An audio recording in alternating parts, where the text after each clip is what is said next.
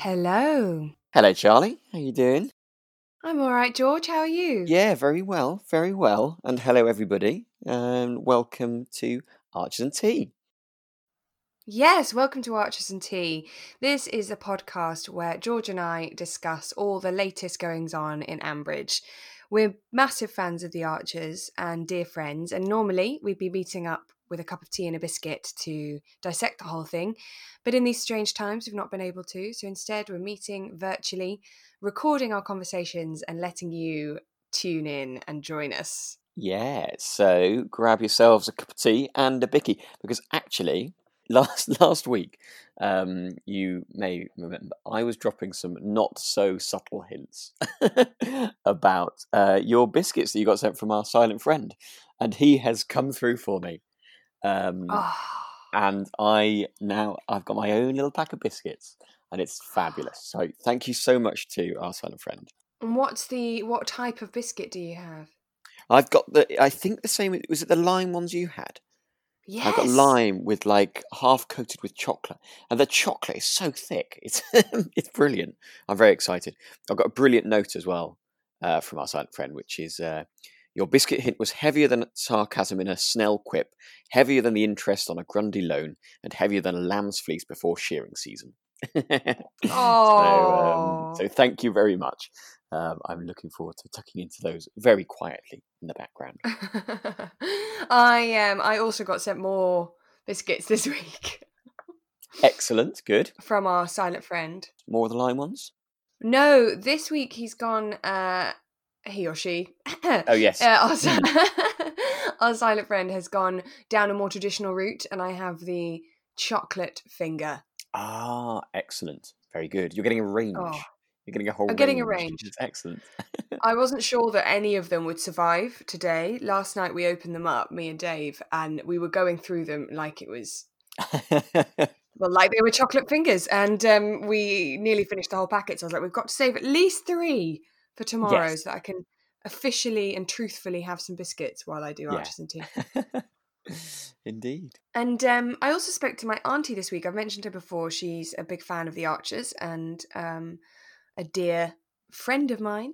And she told me a lot about PTSD, which is something we think Linda might be suffering from, which we might talk about later. But she also reminded me that I come from quite a religious family. So last week when I said I'm not very religious, might not have rung true for her. My granddad was a Methodist minister, and then my grandma's second husband also was.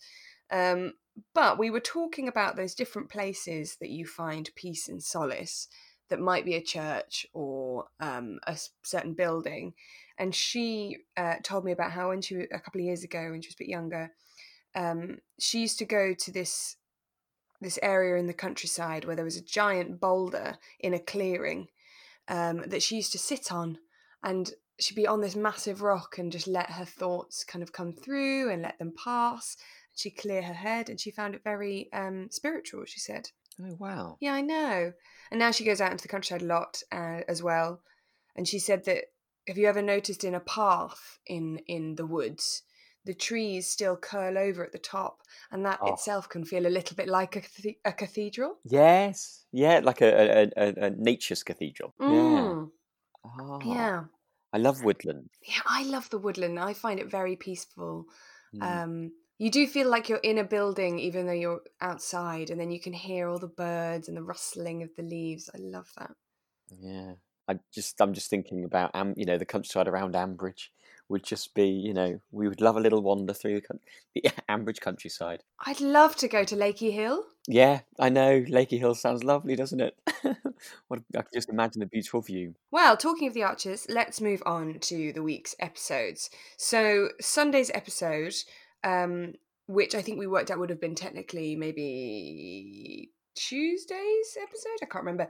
Well, the mystery solving continues. Yes, absolutely. Yeah, I mean, Roy has obviously not let it slide completely. He's kind of still got it in mind, so he heads back to the hospital. He sort of has a chat with Phoebe about it, and Phoebe's sort of downplaying his concerns. But I think I get the feeling his main worry is that Philip's going to end up taking the blame. Is that right? At this point, he's very much thinking about Philip and his sort of his welfare in this whole situation. So he's still very much blaming Blake and thinking that this could just reflect badly on Philip. Yeah, but he sort of heads back to the hospital, and I was getting excited because I was like, right, we've got our crack detective team on the case.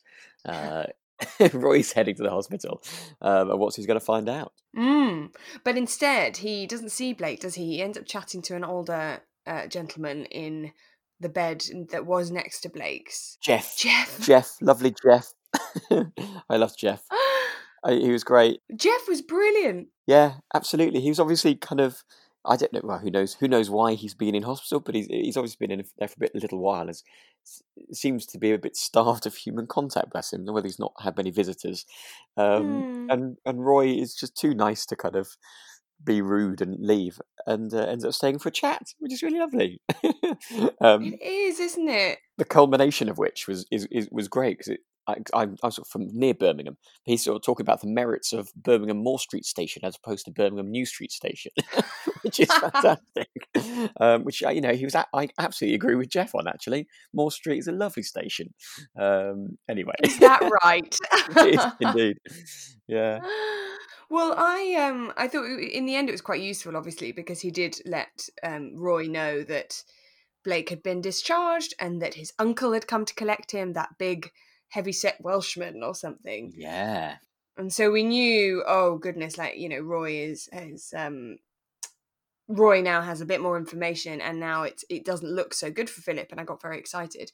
But also, I found that Jeff, it made me think of people in hospital at the moment and who might be a bit lonely, who can't have visitors, and I was thinking about all the people in hospital right now and feeling really sorry for them. And then I thought, do you know who'd be really good at going to visit people in hospital if you were allowed? Joy Horville. Absolutely. Send Joy Horville. Joy Horville could be like how you get those sort of a socializing dog or something. What's it called? What's it called? Where you kind of like take them around to kind of retirement homes and they kind of go and play with guests. Yeah, send Joy Horville in for conversation in hospitals. That'd be fantastic. That would be perfect, wouldn't it? I mean, and by that point, I think people will be desperate to have some quiet time. Yes, absolutely. Yeah. I got really excited about the mystery stuff because I generally love reading mystery stories or watching them on the television. I love like Miss Marple and all the Agatha Christie things. And I always find there's sort of two ways I think there are two common ways that the mystery stories are told. And there are those where sort of we as the audience are in the dark just as much as those detectives and those people trying to discover the truth. But here, in this situation, we've got that other side of things where sort of the audience know a lot more than the characters, and we're waiting for our characters to work it out. And you'd think that wouldn't work, that it might not be interesting, but actually I think it does build quite a lot of tension because we know and we're desperate to sort of relay that information to Roy and tell Oliver, but we can't. I find it's quite exciting. Yeah, I know what you mean. You're absolutely right. There are those two different kind of sides to it, and different ways of telling that story. And it does, for some reason, the tension is building here because you're just watching, you're waiting or listening for that little slip up. Well, yeah, I was very excited anyway. I thought, oh, this is it. Roy knows about Philip, so surely we're on the way. We're on the way now. Some unravelling. Oh, well, we shall see. And also in this episode, we've got kind of the aftermath of the Easter festival, really, with Linda and Robert, and Linda sort of, in some ways, blaming Robert for I don't know, taking her out of her comfort zone, sort of pushing her further than she was ready to go. Yeah, and it is difficult, isn't it? Because it's not his fault that Kenton put the microphone in her face. But the point that Linda seems to be making is, once again, sort of, you weren't listening to me. Yes. And it's hard, isn't it? I mean, because of course we talked about this in a couple of episodes where that seems to be the most important thing to do with a person who's gone through such a traumatic event. or maybe if they're grieving or something like that. You know, you need to listen to what they ask of you, not assume that you know what they need or what they want. But at the same time, it's difficult too, because some people in those situations do just need a bit of encouragement. Yes. You know, they just want a bit of support. It's okay, we can do this. And then you find at the end of the day, oh, I'm really glad we went to that festival. Thank you. Thanks for encouraging me. And so it must be hard for Robert to strike that balance. Yes, there could have been an alternative storyline, I guess, where they'd gone to the Easter Festival, the microphone had been thrown into Linda's face, and suddenly she felt like herself again and was, giving a wonderful speech about the renaming of the pub. And yeah, there's an alternative universe where that might have happened, but unfortunately, it's not quite worked out in the way that Rob was hoping this time. No.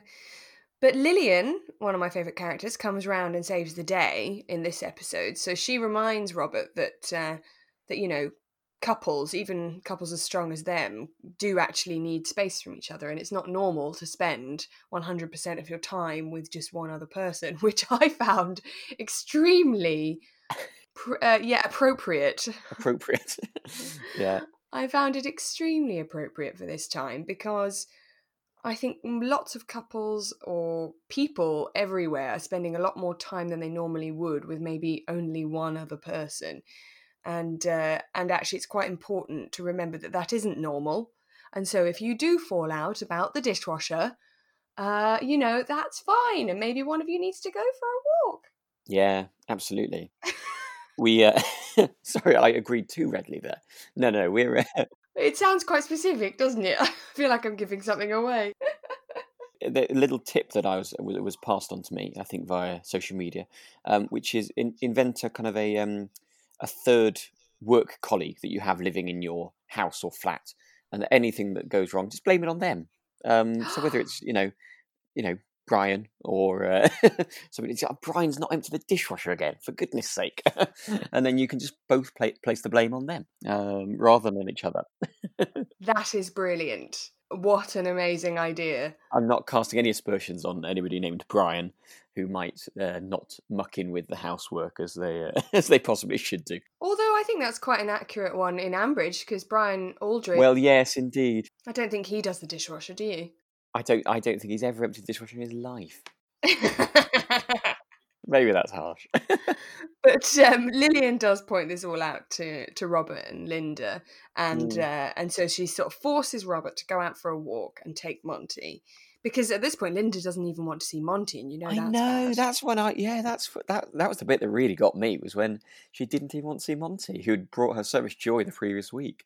Yeah, that was pretty. It's pretty difficult, but then Lillian cheers Linda up with gossip, and we hear finally about Lillian's reaction to winning the bonnet prize, because of course the last episode, Lillian won the prize for funniest bonnet, which she inadvertently won because she was just wearing her regular dog walking hat, had left the bull at a certain point when these odd people walking past with bonnets, and she ended up being counted and winning. In a category that didn't even exist before they saw her hat, which I thought was pretty. They changed one of the categories specifically because her hat was so funny. Such is the force of that hat. Well, yeah, indeed. It was wonderful. And so we hear her reaction. She does say at first she was seething and furious, but actually she's seen the bright side of the whole thing, which is quite nice, and sort of laughed with Linda about it. And then she lets us know about the chocolate frog, because she basically makes it clear to us that what happened was the ears had been eaten, and then someone had placed a chocolate hat over the top, so now it looked like a strange transmorphic frog. Yeah, very strange. We were sort of wondering what had happened with that last week, weren't we? But I think that's... We were. Yeah. Oh dear. Shula. Brilliant. I just can't believe it was Shula. Shula's got a dark side. We need a bit more of Shula's dark side, I've got to say. Yeah. I liked it. I love this episode, and I think it was nice. It reminded me as well that sometimes you do just need to have a cup of tea with a pal and a laugh. Yeah, absolutely. And then we came on to Monday's episode, which was our dinner party. Oh, George. I know, right? And you can hear it coming, and Philip, there's a part of me that just thinks, like, a month ago, or so before we knew about anything, if you'd said there was going to be an episode where Helen and Roy were going round to Philip and Kirsty's for a dinner party to discuss the wedding, you just think, oh, that's just going to be so lovely. What a fantastic dinner party. What a nice bunch of people to have together. But as soon as you hear that it's happening this time, you just think, oh, no, Roy's on the case. I know, I've just eaten loads of biscuits, sorry. Oh, no, that's fine. Well, I keep thinking I can talk and I'm not ready. I've still got chocolate biscuit in my mouth. I'm sure you're probably going to cut that, but for listeners, we just had to take a little pause where Charlie had to finish a mouthful of chocolate biscuit there. You've outed me, George. Okay, so I think, yes, you would normally think that this kind of situation with Helen, Roy, Kirsty and Philip would actually be quite lovely. And I know that, age-wise, you and I would probably fit into the Pip, Rex, Toby Fairbrother age group, would you say? Yes, I would. I also had a mouthful of biscuit. We've done really badly.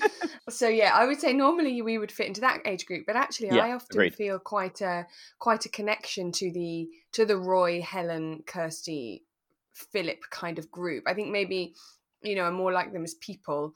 I've always been quite an old soul. Not that they're old, but they're just a little bit older than me. And obviously they have children. Helen has children, Roy has children, Philip has children, and they're all quite grown up. But I was like, oh yeah, I really feel connected to these people. And then, but of course now it's a completely different kind of evening. So Philip has invited them round to talk about wedding plans, but it ends up turning out, well, it's not what I expected, basically. At first I thought, I was even questioning Philip's motives. I wondered if it was just to distract and cheer Kirsty up. I wasn't sure whether it was maybe to keep an eye on Roy, but I didn't think that, because Philip seems to have dismissed Roy at this point. He hasn't taken Roy very seriously. Yeah, I don't think so. It doesn't feel like he's on his radar as a threat at the moment. but you can tell immediately that Roy is completely distracted. He's not sort of getting involved in the conversation at all.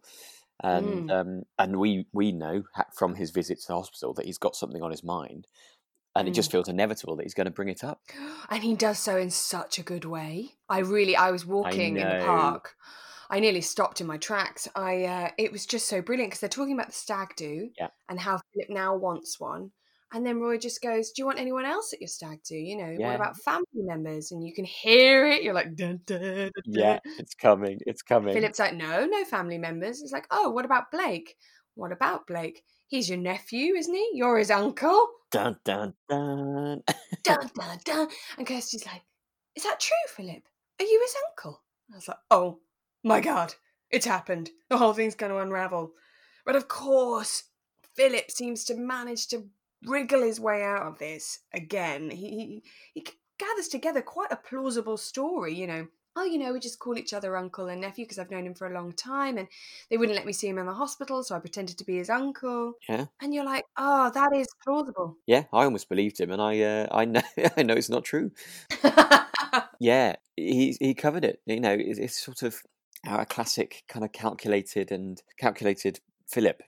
He's sort of, things are going slightly wrong, but he's gathered himself, and you can hear it within the scene, gathering himself and getting that cover story. And yeah, they're going to keep us waiting, I think, aren't they? They absolutely are. I mean, I've heard people talk about that it's unbelievable to imagine Philip now as this evil guy, because there was no sign of it before. But I actually think this kind of thing is what makes it more plausible. He is the kind of person who has always been able to think on his feet and is used to lying, evidently. So he's very good at it. And of course he's had us all fooled. Yeah, absolutely. And then he's very clever, isn't he? Because he's very forgiving of Roy, even when Kirsty is really angry. And I think that's quite a good game plan, because he basically acts as though he's not guilty of any wrongdoing. And therefore, if someone wasn't really guilty, they might be more forgiving or more patient, and they certainly wouldn't get upset.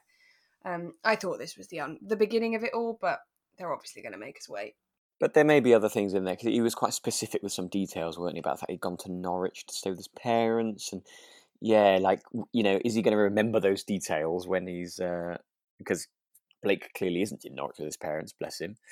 Yeah, is he going to remember those details next time he has to tell the same story? I don't know. We'll see. That's a very good point, George. Really good. I've watched too many detective programs on the BBC. There is no such thing as too many. No, that's I true. love a detective program.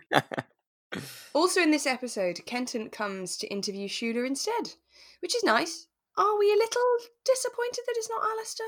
Well, it wasn't really. We didn't hear that there had been a change of plan, did we? We were kind of as taken aback as Shula was. I think it was a little bit of a shame. I don't know. I wouldn't necessarily pick Kenton immediately to take on that role of mock interviewer.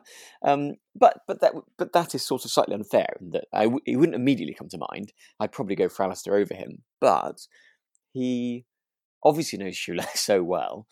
But then I think also can kind of get beyond all the kind of the waffle and the, get down to the real questions and the real answers, which he seems to do quite well, I think. Well, he is her twin, which we forget sometimes. Well, I don't know. I knew they were brother and sister. I don't know whether I knew they were twins. I don't know. Really? Well, I don't know. I don't know whether that's just something that I've forgotten or never paid attention when they've been discussing it. Well, they're the oldest, aren't they? They were the first two. I think they're the oldest of the Archer children. Then it's David and then it's Elizabeth. Ah, so you've got your family tree. I've never made a family tree. So I but you're probably right. It's amazing because actually, I always think that Kenton sounds a lot younger than Shula, but that's obviously just, their characters rather than their actual ages. That's a very good point. I think Kenton does have a youthful energy about him, and he's also quite naughty, which makes him feel younger, I think, as well. I was very pleased to get some of Kenton in this episode. I always enjoy him being around. He spices things up. Just from a sort of, obviously, if I was Shula, I think I'd rather have Alistair, but as a listener, I'm glad we've got Kenton, because you know that something's going to happen. I thought he did a very good impression of a bishop. Oh, yes, it was, wasn't it? It was lovely. But then he's a bit insensitive. He isn't very tactful. He doesn't use a lot of tact when he talks about her faults. And Shula gets upset and throws him out. Yeah, which is it's a shame. But I don't. Yeah, like I say, I don't know whether actually it might be good for her. In the long run with her prep. The Bishop's Advisory Board will probably, hopefully, see a cakewalk after that. I don't know. And then we move on to Tuesday's episode. This episode was very bizarre, I thought. I was like, what the hell? So it's a training session of this episode. No, there were elements of this episode that I didn't quite understand, but we'll come to those when we come to them. That's okay. Carry on. So this is the episode where Tracy was going to be in charge of training. We knew this was coming because Harrison had got irritated previously and said, fine, if you think you can do it, you can be in charge of training. So she's got Lee involved. We start the episode with Tracy evidently keen to put Jolene off coming, which I thought was a little harsh. Yeah, absolutely. Given how she sort of saved the day a little bit, just by turning up to play. Exactly. Season. Yeah. Very harsh. Well, it harks back to our conversation we had last week about whether, amateur / low league sport is about the winning or the community. And evidently Tracy is all about the winning. So she's employed Lee to come and do a training exercise, and he's so sweet and nice at the beginning. Yes. And I was like, oh, classic Lee. And I thought he's going to disappoint Tracy. And then suddenly he turns into this sergeant major, being really cruel, shouting at everyone, getting everyone to go, yes, Lee, yes, sir. To everybody's surprise and also disappointment, I think. And then at the end of the training session, he just immediately switches back to, oh, hiya, yeah, glad you liked it. Oh, I'm just going to go see Helen now. I found it very funny. I laughed out loud at that. Yeah, just where he was like, I'm just going to see Helen. Just so lovely again. That was very funny. It was very funny. It was really, I thought the actor did a really great job. And then we find out, the reason he did the Sergeant Major thing was because Tracy asked him to, which, again, irritated quite a few people on the cricket team. And we I think before the session, we hear a little bit from Roman, don't we? Roman Trench. And what's great is that we've been given a little insight into the new blockbuster film coming next year, which is which is twins separated at birth. One of them becomes one becomes a criminal mastermind. One becomes a hardened cop, which just sounds awful. Bless him. I don't know. Is that It harsh? does sound bad. I don't know, George. It's very difficult, isn't it? We both work in the artistic and creative industry, and I'm always sort of I'm not keen to disparage or discourage anybody at the early stages of their artistic endeavours. And no idea is a bad idea, and you've got to just get it out there and write it, and it could be amazing. What do I know? But I feel like I do know in this scenario. Yeah, I don't know. If anybody is currently working on a script about twins separated at birth, where one becomes a criminal mastermind and one becomes a hardened criminal, one becomes a hardened cop. Do carry on with it. Do persevere, and I'm sure it'll be great. But I don't know whether Roman Trench, particularly just because he is planning to write it and then also star in both roles, is always slightly dangerous, I feel. There's warning signs there, Yeah, isn't there? You indeed. just wonder whether he's going to really put the art first, or whether it's going to be more of a vehicle for his career. And often those things aren't very good. Um, and then I loved all of Tracy's. And they need a dog and a cat, and then there are girls who are also twins. And I thought, now this is getting somewhere. This is a farce. Excellent. Now we're talking. But then we find out that Roman used to be, or is, a very good cricket player. And Tracy's extremely keen for him to join the Ambridge cricket team, but Harrison says he can't because he doesn't live in Ambridge. Yes, I wondered whether this was going to be a moment of Tracy saying, "Well, you should move in with me," and they move in together. But possibly a little bit early for that. I don't know. Yeah. Well, with Tracy and Roman, it's obviously going down a different route here, where rather than us thinking it's about a love story, something akin to the early days of Kirsty and Philip, instead it's almost a comedy subplot where Roman is suggesting that Tracy carry out a coup d'etat Yes, upon the leadership of the cricket team. I know. Well, this is what drama. I mean, for goodness sake, the Ambridge cricket team overthrowing the powers that be within the Ambridge cricket team. And his own nephew! Her own nephew! I know. Yeah, it's. I don't quite know how you manage to. I think with the coup d'état, normally you need a little bit of support from sort of the general people around you, or sort of. And I'm not quite sure whether Tracy would find that after that training session. I don't know. maybe I'm misjudging. That is a very good point that I didn't think about, George. Of course, this could actually be really quite a funny fall from grace for Tracy, where she thinks she can get support and actually she can't because she realises nobody likes her way of doing things. Yeah. Well, that'll be fun to see it play out, definitely. I can't wait to hear her trying to garner support in various different ways. That'll be fun to hear. Yes, I'm not sure she's going to get it from Jolene. Not obviously. And then we get a little reminder about the situation with rewilding, Ambridge rewilding, where Phoebe and Justin meet to talk about these barns that Justin was suggesting that the rewilding team co-invest in with him to buy, and then they would rent them out and use the income to further sort of support the Ambridge rewilding project. And of course, Justin would help them with that, and maybe it would help him a little bit too, but Yes. but I'm just really here to help you.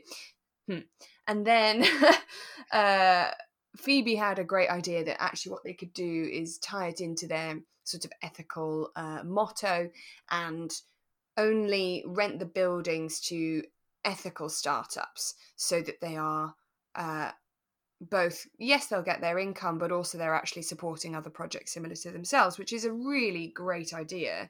Yeah. But Justin points out that it is not viable in his opinion. Yeah, absolutely. She's definitely got Pip and Rex on board. They're well up for the ethical businesses idea, startups. But yeah, Justin is sort of, in a very Justin way, kind of turns around and says, "Well, that sounds like a lovely idea, and I hope it works out for you, but you won't be getting my help."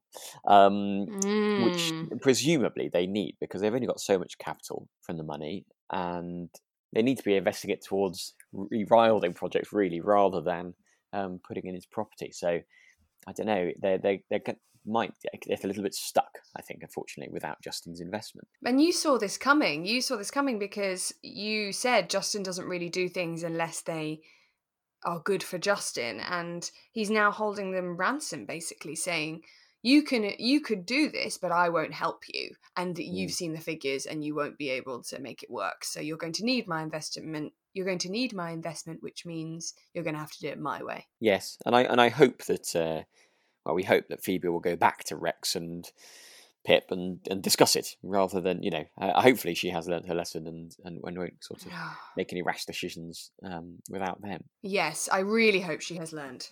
So I've got one little thing about this. So this is the bit I was a little bit confused about with this episode. Did we hear the cricket training session in the background of the discussion of the Barnes?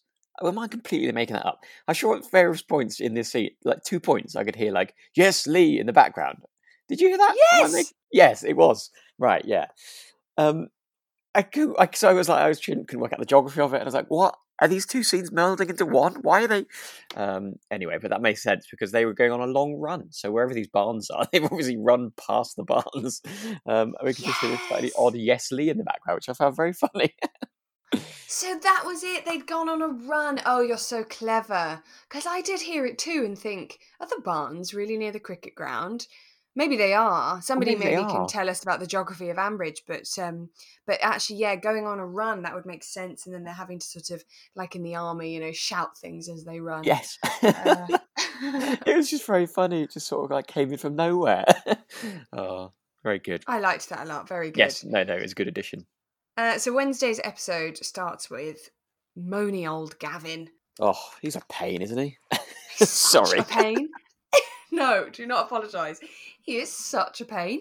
He really gets on my nerves, does Gavin. Yeah, absolutely, and particularly we know he's not a nice piece of work, really.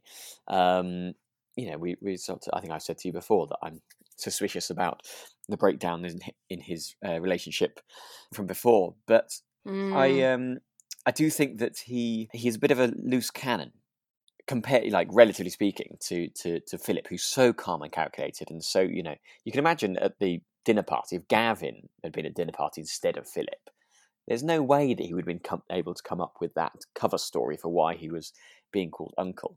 And yeah, I don't know, is Gavin gonna kind of be Philip's downfall in the end? I don't know.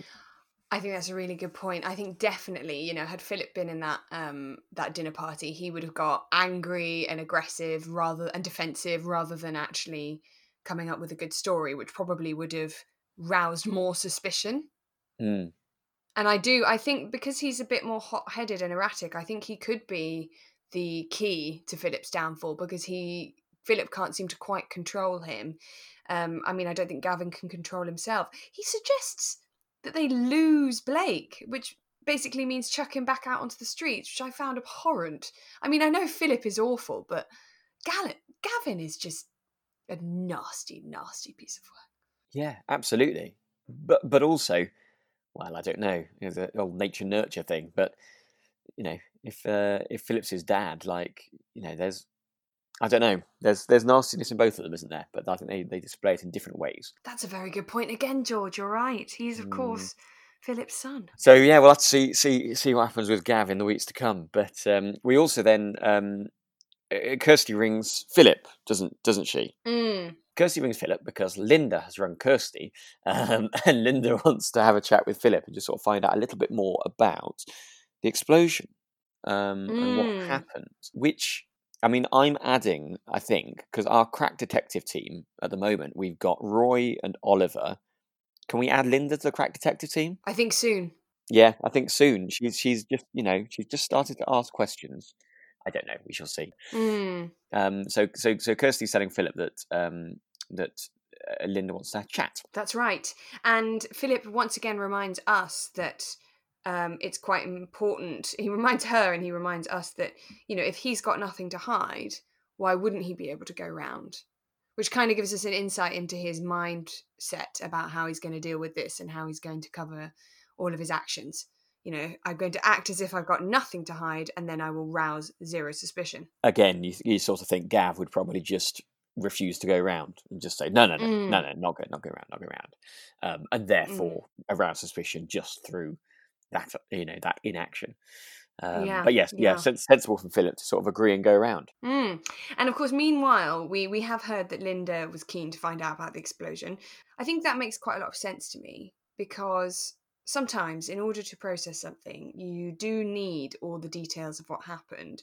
You need to be able to sort of understand what happened, even if it's difficult to hear that information. It can help you move forward. When you're in the dark, a lot of the time it can be really difficult to process the events. But if you know what happened, then it might be easier. But of course, I really understand where Robert's coming from, because he's very protective and doesn't want Linda to get upset. Yeah. So when Philip and Kirsty arrive, Robert is seething. And I felt really sorry for Robert in this situation, because Linda evidently hadn't warned him that she'd invited Philip over. And Robert is sort of, I don't know, is again constantly stuck between this. Does Linda want to see people? Does she not? And quite often I don't think Linda really knows. But, with Lillian, Linda's refusing to see people, so he tries to send Lillian away, but then actually Lillian's really good for him. Good for Linda earlier in the week. And then now, again, he thinks, Linda doesn't want to see anyone, especially of all people, the person responsible for her kind of injuries. But yeah, absolutely, Linda has invited them round, and that's and he's Robert is none the wiser. Yeah, I definitely feel sorry for Robert in that situation. Yeah, and it's really caught him by surprise. And I think surprise is one of the hardest things to deal with. When you can prepare for something, that's one thing, but when it comes out of nowhere, it can really knock you off balance. Yeah. And so he's very, very upset, and he fiercely argues that it's all Philip's fault, which made me wonder, maybe will Robert also be part of this mystery solving team? And then he just sort of say, because of all this, I'm losing her. And I found the grammar in that sentence very important. It's in present tense. I mean, I'm sure there's a more specific description of the tense they've used, but it's happening now. The damage is ongoing. It's not something that happened at the time of the accident and is now done, now that she is no longer physically in any massive danger. It's an ongoing problem. I'm losing her, and I found that really, really difficult. Yeah. I thought this was actually a really interesting writing decision, because we obviously, in our mystery solving hats on, are thinking, oh right, let's have a listen in on what Philip's going to say to Linda, and let's spot the holes in his story, blah blah blah. But actually, we don't get that. We have the conversation between Robert and Kirsty. I think that's a really good choice, because again, it's a really hard listen to what Robert is going through, and I think it is really difficult for him. I think it's obviously difficult for Linda, but it is just really difficult for Robert, because he just doesn't know what to do. He doesn't know what to do. And feeling like the person that you love and are sharing your life with, feeling that person is changing, has changed, wondering whether that change is irreversible, trying to fight that change, but also being aware that it's inevitable that something will change. I don't know. Change is difficult. Change is difficult at the best of times, and when it's been caused by a certain event that you can very much point at and say, this is why this change has happened, and I believe that this person is at fault for that. You can understand where his hurt and anger come from. Absolutely. Yeah, you really can understand where it's all coming from. Oh, poor Robert. I think you're right. It's a really good choice by the writers. I think it's interesting. Mental health is still something which needs a lot more attention and focus, and we need to take it very seriously.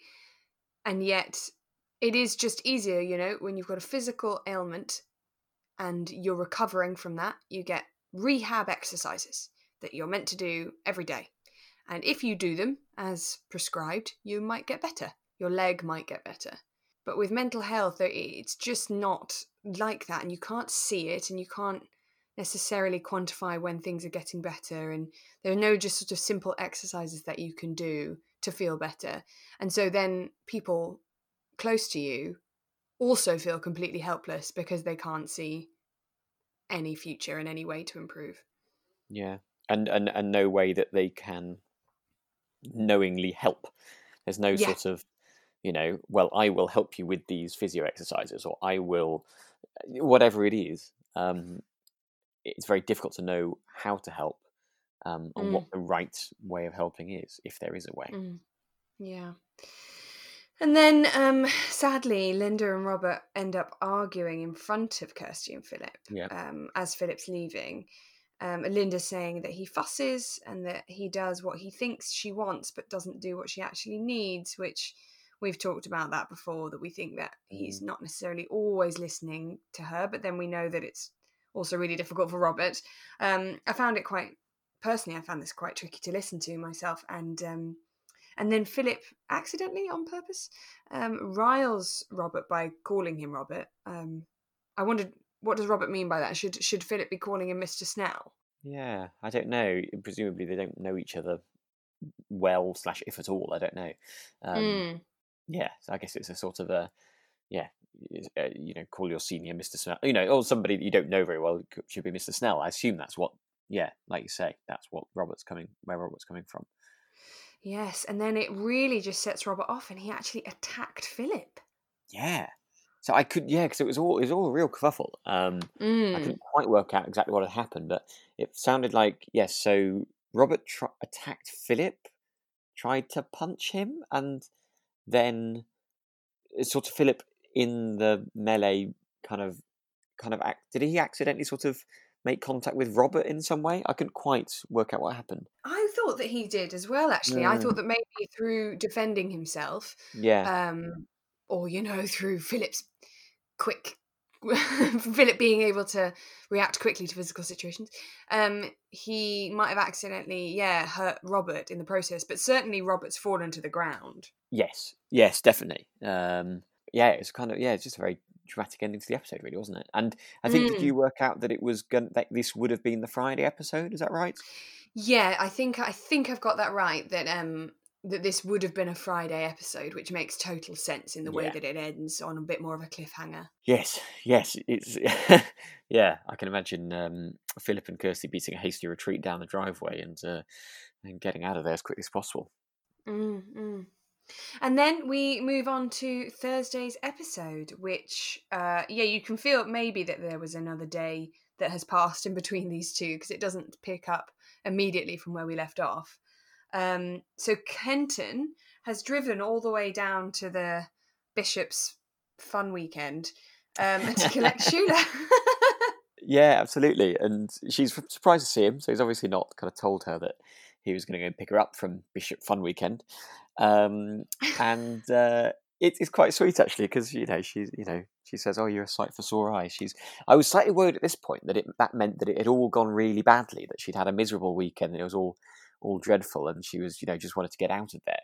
But it doesn't Mm. seem that doesn't seem to be the case as the episode went on. No, it doesn't, does it? It sounds like what she's talking about more is just that it was a very intense weekend and she's quite tired, and she sort of had to deal with a lot's happened, and so being driven is a nice chance to relax.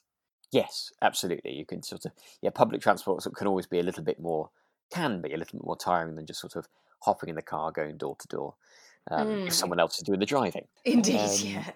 And so we do hear that it was really fun for her, though, and that she did actually have a really good time, and she met some really interesting people, hmm. and she's got to wait 2 weeks for the outcome, so we can all look forward to that. Yeah, I was just thinking about that, about times in my life where I've been away on, I don't know, whether it's a weekend away or a week away, or whether you're doing a retreat like this or a course. And if you're away with like-minded people, kind of, taken away from the real world, that can be a really kind of interesting and fun experience, and a kind of, you bond with those people very quickly. I think she sort of is talking about the speech, the talks that presentations that everyone else has done, and how interesting she found them. And I could just imagine it would actually be really interesting for her to be away. I don't know, things like acting courses that I've done in the past, or I don't know, when I was at school, I did a singing course where I went away and did some singing for a few What? days. Singing. Oh, I thought you said signalling. Signalling. Yeah. I've been a railway lineman for. No, yes, semaphore. I did a semaphore on your course. weekend. No. I'm sure. I don't know any semaphore, I'm afraid. But no, this was singing. But those sorts of things where you kind of, as a group of people that have something in common, you come together really, really tightly. And I can imagine it was a lovely weekend. I'm sure it was, and I always remember those things. You end up feeling like you're in a bit of a bubble, and the rest of the world sort of disappears for a while, and the most important thing is the people around you, and the weird new social hierarchy, and the evening activities, and Yes. it's all really fun, and you sort of forget that anything else exists, and then you come home and you're like, oh, now that feels like a dream. Yeah, but I mean, and obviously, there's the added pressure on this weekend that she's being assessed, and that surely does add lots of stress. But yes, I hopefully she's it's been an intense but enjoyable weekend, so that's good for Shula. Fingers crossed. Fingers crossed for Shula. I feel like it should work out for her. I feel like this is indeed a calling. And then Robert gets to talk to Jim. So I really like these relationships in Ambridge. The specific kind of relationship. It's quite similar to Lillian and Linda's, where Jim and Robert are often actually rivals or, enemies in different situations. But then actually, when it comes down to it, there's usually a strong connection there. And a sort of actually they know each other better than they know other people in Ambridge, even though they have this slightly, mixed relationship with this person. Yeah, well, it's sort of the bird watching, isn't it? I think that where they kind of will often find each other in the hide, and aren't always particularly thrilled to find each other there. But sometimes I think I've had some quite nice. You get the feeling I've had some quite nice evenings there where they've ended up bonding over birds and things. Or Jim scares the life out of Robert with a Indeed. ghost story. Do you remember that? That was brilliant. Absolutely. He was so genuinely frightened. I know. He couldn't sleep that night, could he? No, and he wanted him and Linda to push their beds together, and Linda was very clear that it wasn't a night for that kind of behaviour. Yeah. And actually, Robert wasn't thinking about that. He just needed a cuddle. Yes, absolutely. Oh, very sweet. But it's a useful moment because I think Jim is quite a good person to talk to in this situation. I actually thought if Jim were able maybe to discuss his experiences or be able to relate to Linda without having to explain why, he would be quite a good person for Linda to talk to, because basically he's been through something absolutely traumatic himself and has quite a bit of sympathy for the sort of lashing out and the outbursts. And he could be quite good for someone like Linda. He's at least good for someone like Robert and says, surely outbursts can be expected and almost forgiven. Which I think is probably good for Robert to hear, that Linda's behaviour is actually quite normal for someone who's been through this kind of thing. But then he also suggests to Robert that, you might as well apologise, but you can apologise for your behaviour, but not your words. Yes, it's quite kind of like a crafty little thing there, isn't it? It's. I mean, obviously, there's so much to go into about kind of apologies and non-apologies, and and I don't want this podcast to become political at all, so I won't necessarily go into that too much. But it did get me thinking about how difficult apologies are. They can be really difficult things to do, and I think Robert's quite sweet in that, and he's very honest about. He's just, that is. He thinks it would be really difficult to go and apologise to Philip, and Jim sort of offers him a way through that, to support Linda, but without feeling like he's betraying himself by offering an apology he doesn't actually mean. I don't know. It's quite an interesting sort of. Yeah, it is, isn't it? It's very interesting. And at least it might allow Robert to, like you said, find some peace, because then he knows he's done what Linda asked him to do. Mm. And then we finish the episode with Linda has spoken to an old sort of frequent guest of the B&B who has asked if they can come and stay, even though it says on the website that they're not taking any visitors. And Robert's really, really not keen on this, is he? He really doesn't want them to start having visitors. But actually, Linda is extremely keen. So whilst she doesn't like going out maybe into Ambridge, she is quite excited about maybe having guests and, in that sense, getting back to normal. I think that there's something about sometimes when you're going through something and you feel like you need to talk to somebody about it, or have experienced something traumatic, sometimes it's easier to talk to somebody that doesn't know you quite as well, or Mm. or has a different distance. I'm not quite sure that she's going to have deep emotional conversations with these people, but to be honest, just to talk about anything else, anything but what happened at Grey Gables, I think would be exactly what she needs in a way. And somebody that's not local is kind of ideal. I think it feels like a good idea, and it feels like a positive thing for Linda to be saying that she's keen for. But I also understand why Robert might be, again, kind of confused and not quite know what the right thing is for her at the moment. Yeah, I mean, if I were Robert, I would feel very nervous about it. And I suppose he has to just, at least he listens to Linda in this situation and he goes, okay, you said this is what you would like, so we'll do it. And Linda is really, really relieved and really, really happy about it. Yeah. And maybe you're right. Maybe it will provide Linda an opportunity to talk either about it, what's happened with somebody new, or to not talk about it at all. And either way, that could provide some sort of solace. But we'll see. See you in May when they come and stay. And that was the end of the week. That was the end of the week, and I'm looking forward to the next week. So I mentioned earlier at the beginning of the episode that I spoke to my auntie. So she is actually a trained counsellor and therapist, trained nurse as well, and she's worked in that field for a really, really long time. And she rang me to let me know a little bit about PTSD.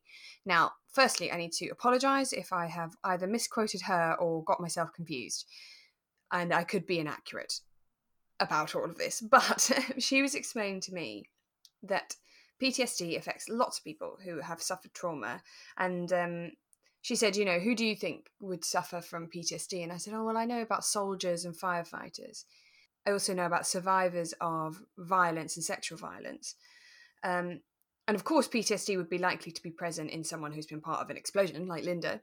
But also, I didn't know this, it's common that people who have been in intensive care in hospital might also then suffer from PTSD. Oh, really? It's news to me. Why is that? Is that a sort of what kind of, is there a specific trigger that gives them that? Or I don't know. How does why?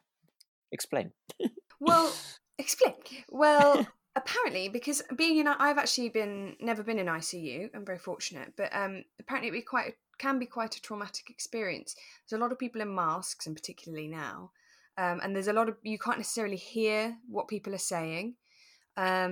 There maybe, even if you can, people are talking about you and not to you. So nurses and doctors talking to each other, but not, and saying he's this, he that, but not sort of to you and through you. And then you also obviously have my auntie used the expression things done to you. You just have things done to you, things like tests or tubes or drips. And of course, these doctors and nurses are absolutely doing their very best for your health, and it's all the right things they need to do. But I think it can feel quite dehumanizing on the other end, where you don't really feel like you have a lot of control over what's happening to you. And you don't always necessarily understand what's happening to you. And that could explain a lot of Linda's responses. She's been in a burns unit and an ICU unit. She'll have had lots of things sort of done to her, as she actually described in that scene with Freddie a couple of weeks ago. And she said, I'm wearing this scarf and it's not even mine. It isn't one I would choose. And you feel very kind of stripped of your identity, which of course also made me think about people who are suffering in hospital now. I mean, even if they get better, which I really obviously hope that they do, I think we need to be aware and ready to cope with the after effects of this pandemic. You know, if people have spent a lot of time in hospital, and Mm, particularly if no one's allowed to come and visit them, yeah. and if people are wearing masks, so you can't even, you know, if you can't hear what people are Yeah. saying and you can't lip read, it just must be really, really scary. Yeah, I agree. You see photos. My old school at the moment is doing a really lovely thing, which every Thursday they post photos of alumni who are working in hospitals at the moment. So photos of them saying, if you're clapping at 8 o'clock tonight, here's who you're clapping for. And it's really lovely. It's quite nice to see some of my old school Oh, colleagues. that's brilliant. Yeah, it's fab. But quite often they'll post photos of them in their PPE, which is personal protection equipment. Is that right? Mm. And yeah, it is quite, I don't know, robotic almost, or it is quite dehumanizing. You can't really see their faces. You can't. I can imagine it would be, yeah, a little bit scary to a certain extent. I mean, obviously scary anyway if you're in that situation, but yeah, a really hard thing to go through. And if you can't kind of put a face to the doctor, it'll be tricky. Yeah. Well, I remember one of the scariest when I was little. I used to watch movies. I wasn't really allowed to watch big scary films, but we used to watch E.T. quite Yeah. regularly. And one of the scariest bits in that film, I think, and it's an amazingly shot sort of set of scenes, is when the people in the hazmat suits come through. You know, Yes. and Yeah. they've Yeah. got Yeah. big Yeah. masks on and they've got big suits on, Yeah. and it's really frightening, far more frightening than the alien. Mm. And it sort of reminds me of that. And then my auntie also told me about the things that you can then expect if you are suffering from PTSD. And apparently, one of the big ways it affects you is it messes with your fight and flight. So you could be permanently in a state of fight or flight with that massive rush of adrenaline, which is exhausting, but also means you're not necessarily reacting to a situation in the usual way. Or it can just mean that you are more likely to have your fight or flight responses triggered. So I've got a way of imagining this for you. Imagine we both have a glass of water, neither of which are overflowing. We are fine. We both have a glass of water. I have a lot more water in my glass than you, though. So mine's maybe three quarters full, Mm. whereas yours is maybe less than half full. But to everyone else, we've both just got glasses of water that are not spilling. Mm. But then when something comes along that is stressful, that brings more water. And I only need a little bit of water to make my cup overflow, whereas you would require a lot more water than me to make your cup spill. So we both experience the same event, but your cup is fine and mine, it Okay. starts overflowing. Right. Yeah. And you're walking around with that cup of water, which seems perfectly fine to everybody else, it's not overflowing, but it actually only takes a little bit to tip you over Mm. the edge and to make your reaction maybe seem over the top to other people. And Mm. it can be really difficult to control. And as well as fear, apparently it can cause quite a lot of feelings of rage and anger, which you don't have that normal level of control over, which Ah. really rings true with Linda, doesn't it? Yeah, it does indeed. Yeah, absolutely. Yeah, she's really angry with Robert at times. We've said that before, and it's not really like her. So that Mm. makes sense. It makes sense. Definitely rings true. Yeah, but also my auntie did tell me that there are lots of new therapies and treatments which are really exciting. There's one, and I'm going to get this wrong now, and I've definitely forgotten the name, but there was one where they're using it, and the NICE have approved it apparently. But you go through a memory, but you move your eyes, which means that the memory is moved into a different part of your brain, your memory brain, and so it's taken Wow. out of the traumatic area and put into the regular area, and it reprograms your brain. I mean, it sounds amazing, and obviously doctors and scientists are incredible. So Mm. there's also a lot of hope for people who might be suffering from PTSD. You know that Yeah. people are looking into it and they are focusing on it. Brains are amazing things, aren't they? Yeah. It's They are. wow, fascinating. Well, thank you for that. That was really interesting. Oh, thank you. And thank you, Auntie. Yeah, well, Auntie Maggie's pretty cool, and I know that we don't normally talk about, the coronavirus and COVID-19 and all of that because it's a nice break. But I thought that this was quite appropriate to what's going on, and Mm, maybe it will help us all to be sympathetic and maybe patient with people at mm, the end of all of this, because once the lockdown is over, that doesn't mean mm. it's over. Yeah, absolutely. There's going to be an aftermath to come, I'm sure. Unfortunately, Mm. but yeah. Oh, well, thank you for that. That was very interesting. You're welcome. I've talked a lot, so apologies for that. No, not at all. No, no, no. They're really interesting, and yeah. Hopefully, really useful info to have to Mm. take with us. And thank you for the chat. Very, very lovely to chat to you again. Oh, it was lovely to talk to you too. And it's great to have our listeners listening in. Thank you so much for all your comments and your pictures of your uh, places of calm and serenity. We could see a Mm, lot more of those. yeah, I might post. I've found a couple of really lovely places on our walks around Ealing. Actually, I might post a couple of photos of those. Do, do. Oh yeah. Look after yourselves and have a fab week. Stay safe, look after yourselves, tell that person you love them, and we'll see you next week. Bye, everyone. Bye.